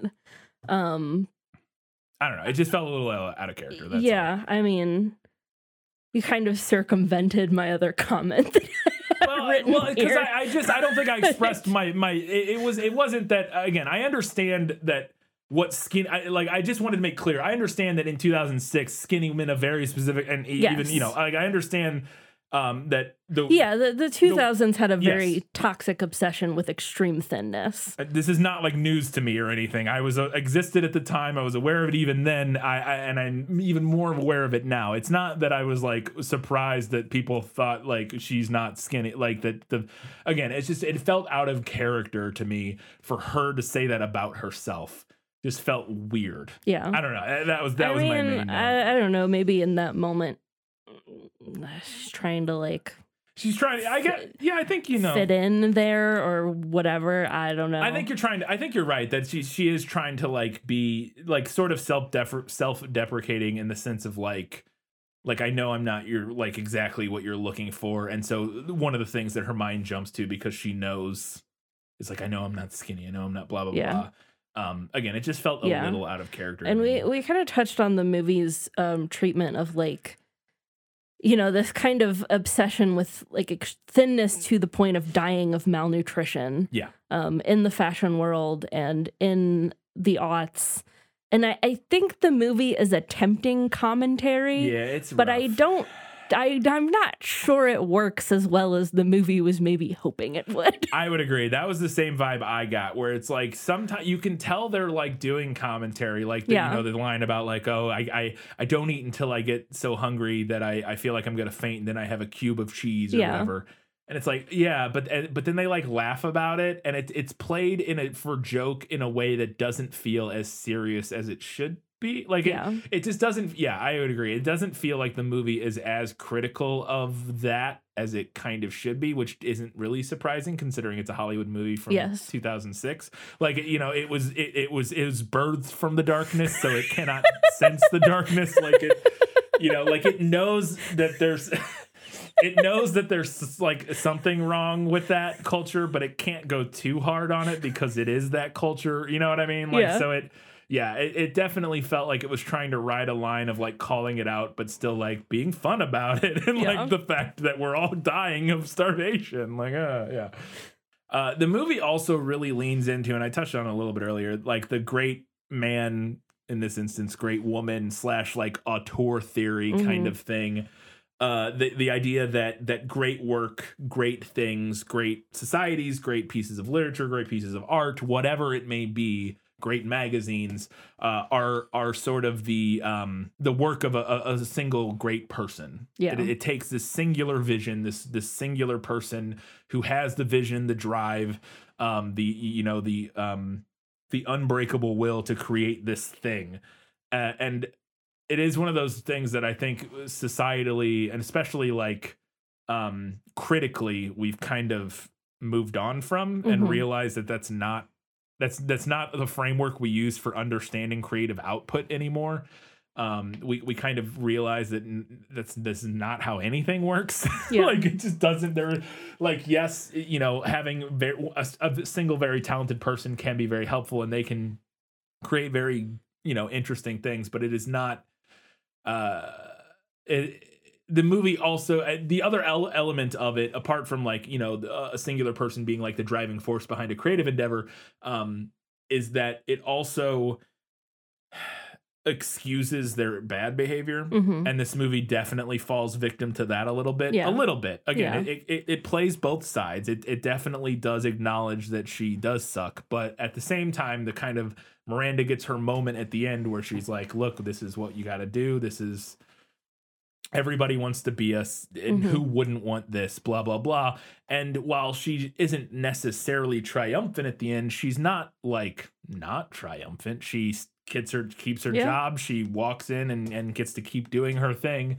Andy leaves, and that's upsetting to her, but she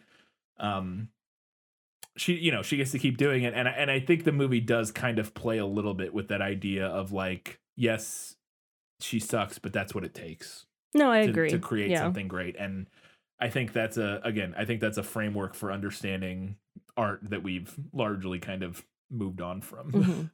So the layers in Anne Hathaway's hair look so terrible before she gets her makeover that I was wondering. There's one particular shot from behind where her hair is like visibly very different lengths that I was wondering, like, I'm curious if it was already cut into its final form at the beginning and they literally just didn't style it for the first part of the movie. They also might have just thrown like extensions. Extensions. Yeah, that was my other thought, that there might be like a random extension like on the way back of her head. Yeah. So it's hanging, because there's one particular shot from behind where her hair is so choppy. like there's one chunk that's sticking out like 5 inches longer than the rest of her hair. I mentioned it, but all the performances in this movie, I mean literally all of them are fantastic. Everybody was really good. Meryl Streep is incredible, super layered and nuanced. Emily Blunt was great.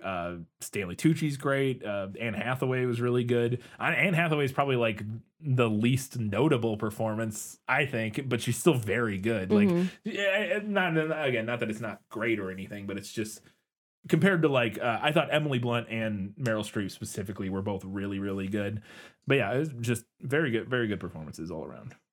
I just want to call out the ugliest thing I've ever seen in my life, which was the orange poncho that Nigel hands her at the beginning of the makeover scene. It's like this horrible orange furry thing. It is truly the ugliest thing. No, and why would she? Yeah.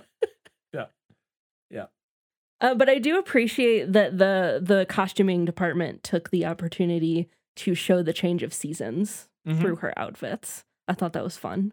Yeah, no, it does. It works really well. Yeah, and as we mentioned in the prequel episode, this movie had maybe the largest costume budget of any movie ever, supposedly. So, I mean, it's about the fashion industry. They all got to be wearing couture. Absolutely.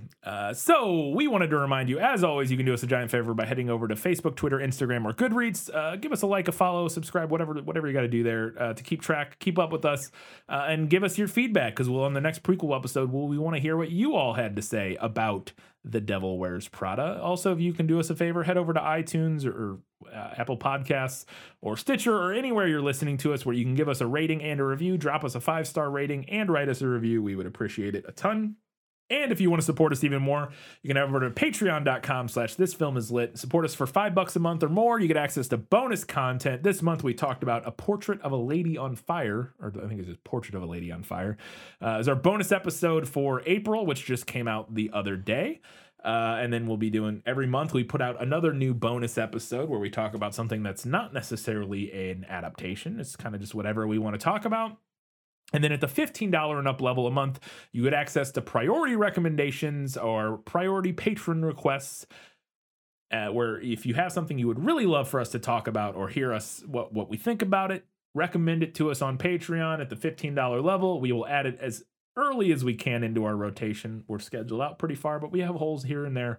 We try to plug those recommendations in where we can. And this episode was a patron request from... This was a request from Kelly Napier.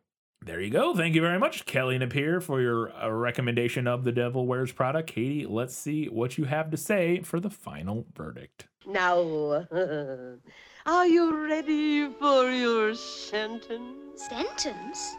But there must be a verdict first. Sentence first, verdict afterward. In this case, both the book and the movie are not without their flaws. They both lean into not like other girlsism. They both attempt commentary on the glamorization of unhealthy bodies in the fashion industry with wavering success, and they both stumble around with conveying a solid overall message, with what ends up coming out at the end feeling a little mixed, again to varying degrees of success.